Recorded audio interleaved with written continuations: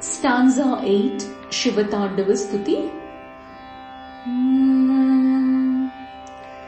Navina megha mandali niruddha durdhara sphurat kuhuni shidhini tama prabandha baddha kandhara nilimpa nirjharidharastanotu krutti sindhura Kalanidana bandhura shriyam jagadurandara.